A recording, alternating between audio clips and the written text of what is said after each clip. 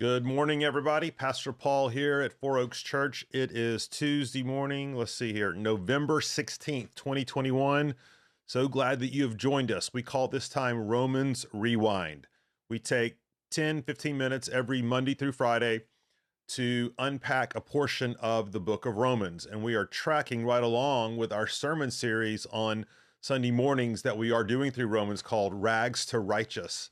And so, because Romans is such a thick book, incredible book, just packed with theological meat and truth, it's just not possible to get to all of it on a Sunday morning during the sermon.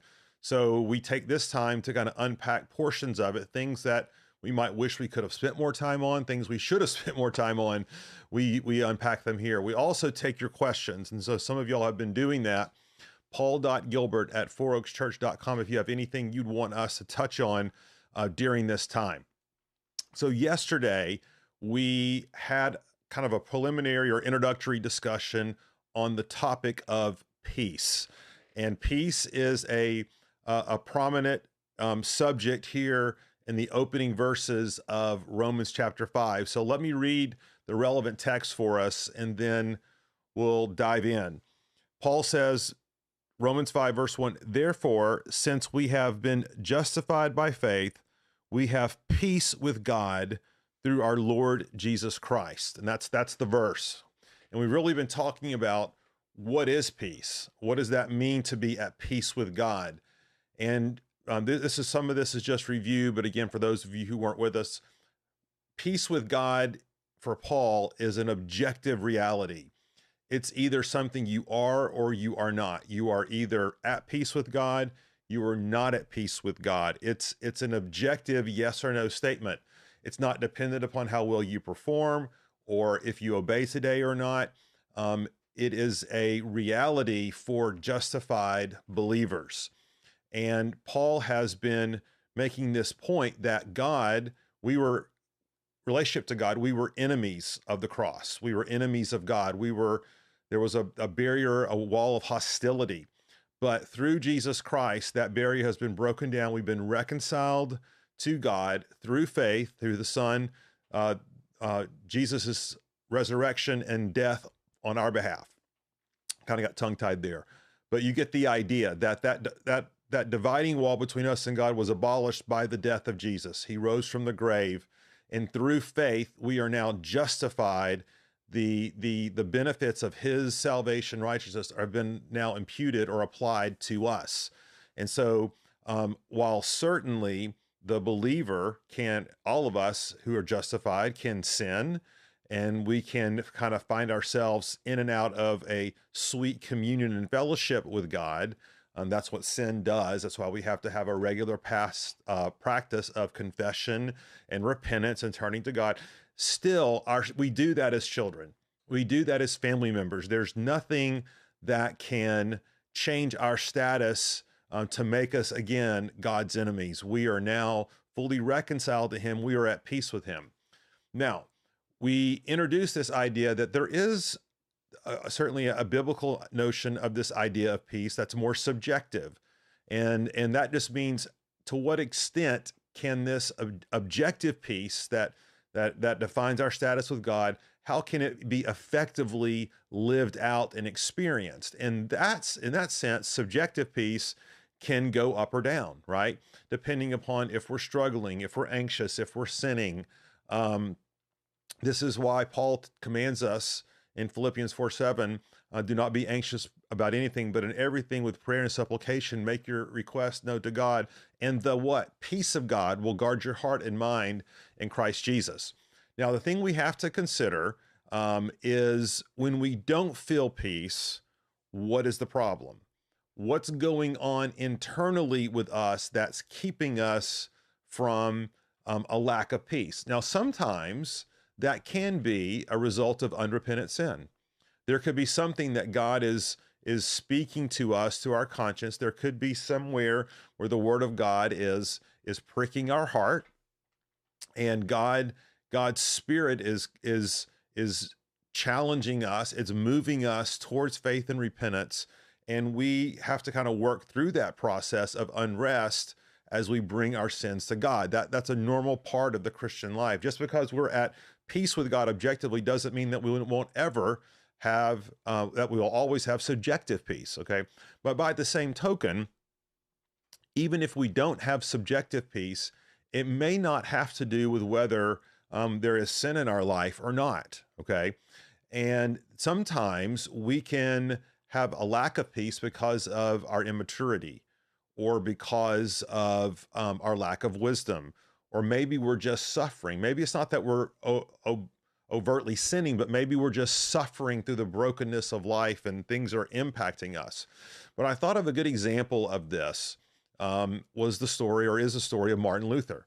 So Luther was a devout Roman Catholic monk, and he followed all the precepts of the church and its teachings, but Luther was a tormented soul. If there was ever a man who had a lack of peace over an extended period of his life, it was Luther. He always felt like he wasn't earning God's favor, or wasn't measuring up to God's standard of righteousness. And he would go through all sorts of ritual and practice in order to cleanse his conscience. He would confess his faith for hours upon end to these poor monks that were his fathers there in the monastery.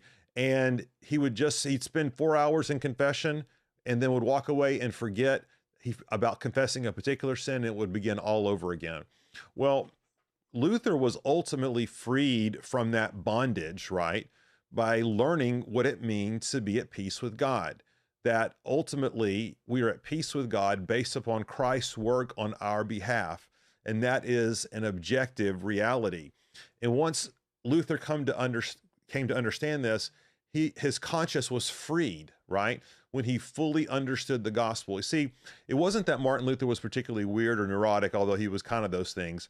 It was that he saw the logical conclusion of the teachings of the Roman Catholic Church and knew that he could not consistently live with them or up to them. And so, but the key, now here's the key, because we're all asking the question, Pastor Paul, is the unrest I'm feeling, what is the source of that? And Luther was asking that same question.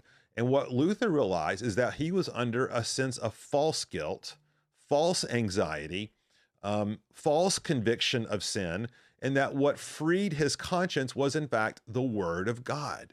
And he came across, in fact, passages from this very book of Romans. Romans 1, the righteousness of God has been revealed by faith. Romans 5:1, therefore we've been justified by faith, we have peace with God. And it was as Luther came to understand the objective teachings and truths of Scripture that his conscience was freed from unrest. And he came to understand that his peace, objective peace with God, was never altered, okay, by how well he did or did not obey the rules, okay? His subjective peace would go up and down, but here's what happened. And this is the key for all of us. If we ever have a concern about why we are at unrest, sometimes we know why we're at unrest, right? But if we're ever wondering why we're at unrest, why we're not experiencing peace, it is the Word of God which must be the final arbiter for us. It must be the primary standard, the sole standard by which we take our concerns back to God. We could be like Luther. We could be neurotic about certain issues and anxieties in our life, and we come to realize, you know what? This isn't from God. This is my own flesh. This is from Satan. This is my own immature conscience. This is society's expectations for me that don't have anything to do with the Word of God necessarily. And by coming to understand that, our conscience is freed and we can have peace for our souls. Other times we might be feeling unrest, and we know that God is working in us in a particular way.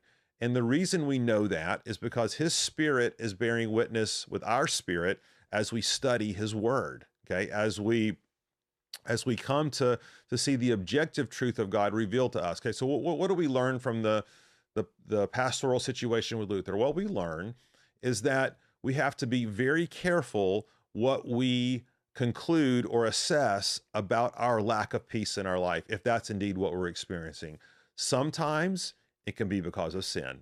Absolutely. And we believe that when that's the case, God will make that very clear. He will make it very specific, and it will come directly from His Word, right? It won't be this vague nondescript sense of unworthiness and unrighteousness that Luther was experiencing. It'll be very specific and very related to the Word of God and its truth.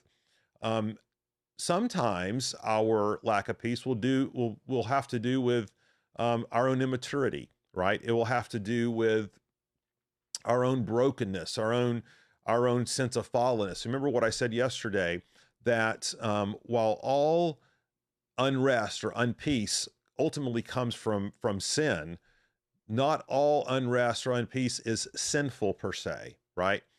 Sometimes we are just suffering in our weakness, and this is why we cry out to God and he intercedes on our behalf. And then sometimes, right, we need to have our thinking corrected by the Word of God. So really the overarching lesson for today is that we cannot ultimately trust our fallen selves, okay? Our fallen consciences. We ultimately have to bring them under the standard of the Word of God. We have to be able to come to a place of evaluating our unrest and saying, hey, is there something here that God is trying to show me? Is there something that God is moving me towards? Well, if that is the case, it'll be very specific, and it'll be very much a function of what he teaches in his word, right? It won't go contrary to his word. It won't go around his word. If we don't learn to have the Word of God as our primary objective measure for our conscience and our peace or unpeace, then we're going to be held in captive in bondage to our own emotions and feelings all the time. And ultimately, that's not freeing. Ultimately, what's freeing is when we are tethered to God, tethered to Christ, and can acknowledge his authority in our lives. He's the Lord of our conscience, and he tells us these things through his word. So once again, we always want to be bringing these things back to the objective standard of the word, because it's only it that we can, at the end of the day, ultimately trust, not our fallen sense of unrest. Okay, so I hope that makes some sense. If you have questions about that, you can email us paul.gilbert@fouroakschurch.com. Otherwise, we will